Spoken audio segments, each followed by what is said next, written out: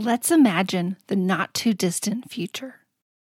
You feel more in control of your photos than you ever have before.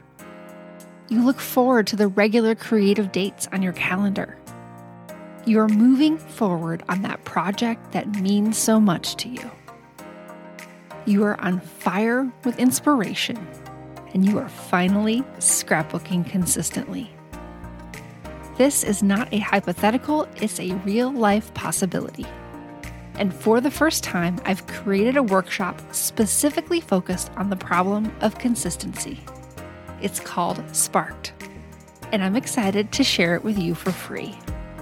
Visit simplescrapper.com/sparked to get access to the training and make this possibility your reality. Hey friends, this week I'm sharing 3 mini episodes as part of the 2023 planning party.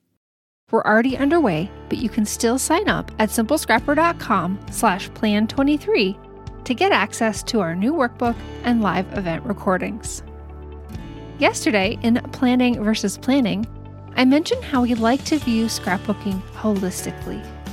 Today, I'm sharing a simple method we use with our members for brainstorming and organizing ideas. For many years, our planning workshops focus narrowly on your projects, typically the albums you want to start, complete, or add to. We talked about turning everything into a project, including a series of layouts, in order to plan better for it. And while those lessons are still valid and very useful, over the past 2 years, we've honed a new and improved approach. We call this the 4C method: for create, corral, connect, and consume. With this alternate, broader view, members are finding even more satisfaction in their scrapbooking experience. So how does it work, and how will it help? Instead of exclusively planning your desired creative outputs, that first C, create, the 4C method asks you to also plan how you will facilitate and support that productivity.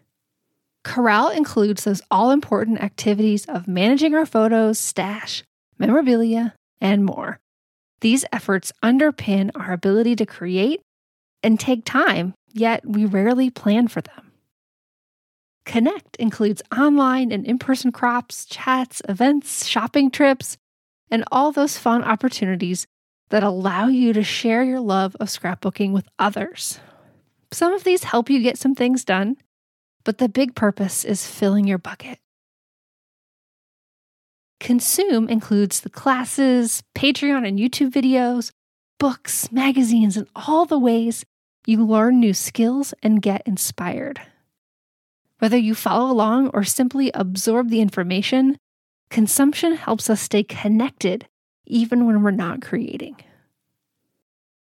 Corral, connect, and consume combine with create to provide a more balanced picture of how you actually spend your time, improving the accuracy and effectiveness of your planning efforts.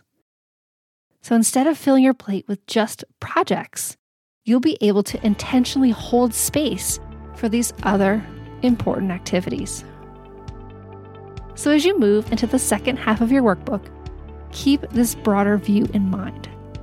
You don't need to be technical about the method, but awareness of it can make the options you consider for 2023 more comprehensive and more realistic.